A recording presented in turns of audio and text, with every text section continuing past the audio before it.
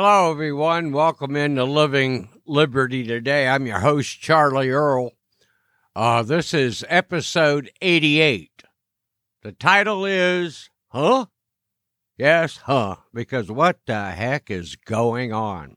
Whole lot of things traveling around. We find that, as we mentioned last week's podcast, that Russia's now hooked the ruble to gold. Which I find interesting, and I'll give you some articles a little later that look at the impact that has on the global marketplace. The good news is one of our correspondents that we'll discuss later believes that could really unhinge the total globalization effort that's going on. In other words, while some countries are still lean on the dollar, Russia's confidence and using gold as their standard and the ruble as their means of exchange will disrupt the whole globalization movement and structure that our elites are trying to do. So I guess you don't poke the bear. Again, we'll get into more of that later. But then Elon Musk decided to increase his share of Twitter to 9.2%, which makes him the number one stockholder. My guess is, though, that even though he now has a place on the board, he's going to have little impact, really, on how Twitter functions and all that. Of course, it depends on whether or not he can build coalitions with other stockholders to bypass and go around Jack Dorsey and his gnomes that work in the back room of Twitter, deciding who can be on it and who can, what they can say and what they can't. I find it interesting that a whole bunch of people have suggested that Elon Musk should work hard to get Trump back on Twitter. I think that's a pipe dream. First of all, if Trump did come back to Twitter, that would make his social element that Devin Nunes is working on become a dead on arrival, even though it's had a number of difficulties getting launched. They can't seem to get their technology and so forth down. It's sort of the social aspect for Trump is sort of like Obamacare started for Obama. That was a nightmare and a digital fiasco. So we'll see how that plays out. I don't know what Trump has in it. I doubt if he has any real money invested in that thing. My guess is he's got a few hangers-on traveling with him who are basically underwriting and funding it. But things are rather chaotic right now as the market goes up and down, more down than up, and cryptocurrencies are fluctuating all over the place. The price of oil seems to be stabilizing. On the other hand, I've seen it drop as low as $85 a barrel, and it's back up to the $100, 100-plus range as I record this. Things are just chaotic and crazy. And I guess one of the things that makes it difficult for us and why I've entitled this, question mark, he says, is that because of all the turmoil and chaos in economic sectors, as well as the war going on between Russia and Ukraine, and with the potential for others being drawn into that conflict, which could be radically devastating, with China saber-rattling against Taiwan, and the United States not knowing whether to crap or get off the pot.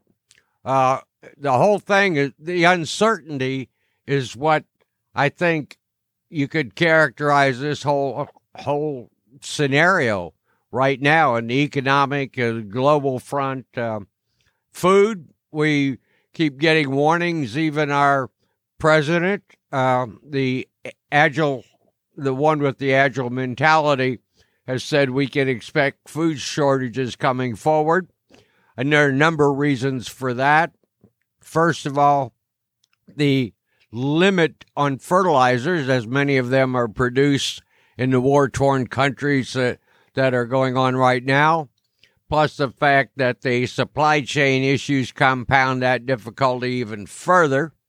So that means the high cost of fertilizer means a lot of farmers, we notice in the U.S. at least, who are traditionally corn farmers with soybeans as a secondary crop, have switched the formula now. We're looking at a projected planting of about 50% beans and 50% corn, which is going to reduce the corn.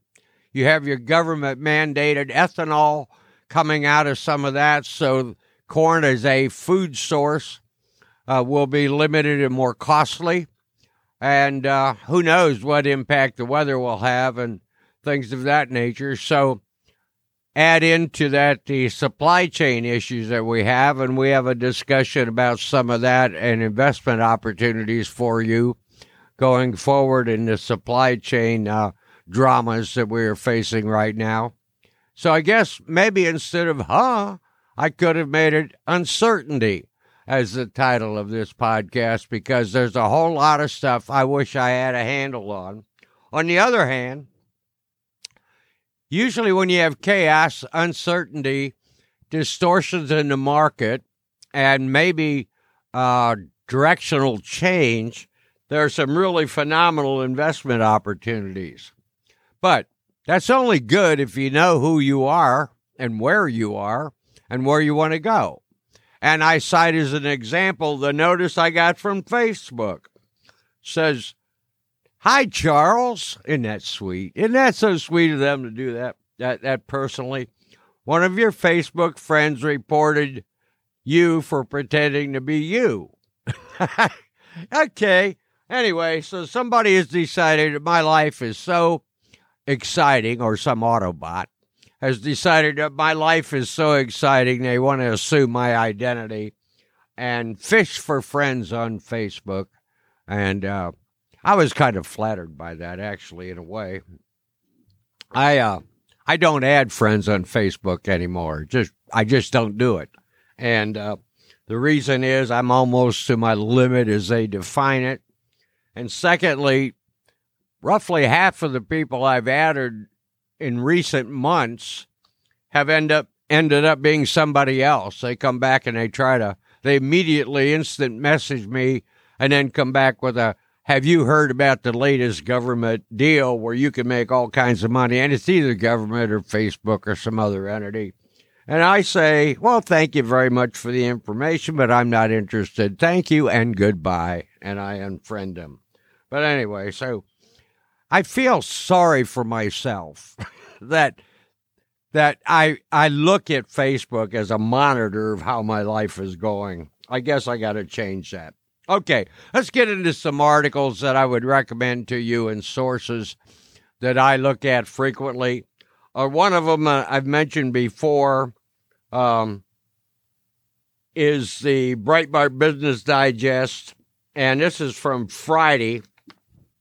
And they've got some interesting articles in there this time, but a couple of things I want to note to you in their introductory section is that, first of all, they say that because Russia's gone to the ruble now, if people need oil, food commodities such as wheat and corn, this will increase global demand for the ruble. In fact, it will strengthen both the hands of Russian financial institutions and ultimately Putin's government.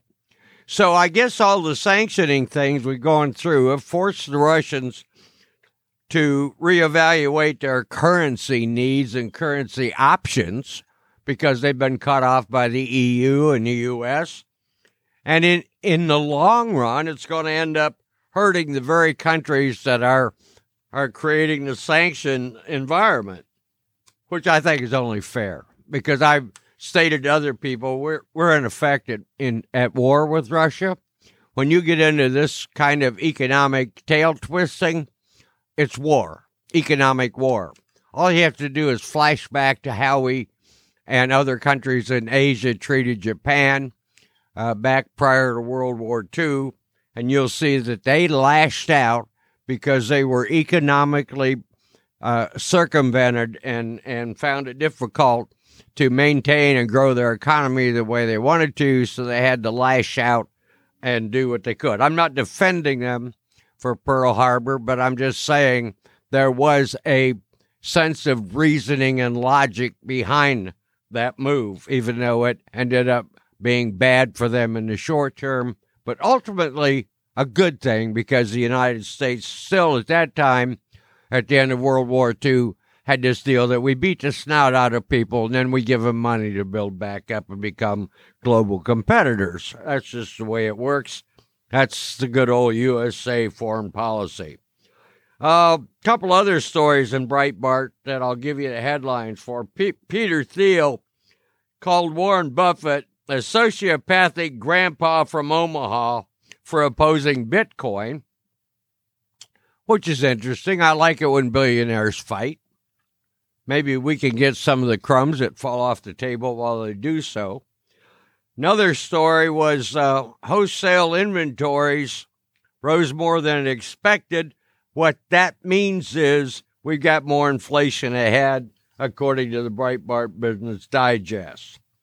Another column I read every week, but I rarely use it in my reporting here on Living Liberty Today, is Live Science. I like to read it just because there's sometimes some really weird stuff in it. But I'll give you a headline from Live Science, and this was from Friday. One is the Jamestown colonists killed and ate the dogs of indigenous Americans.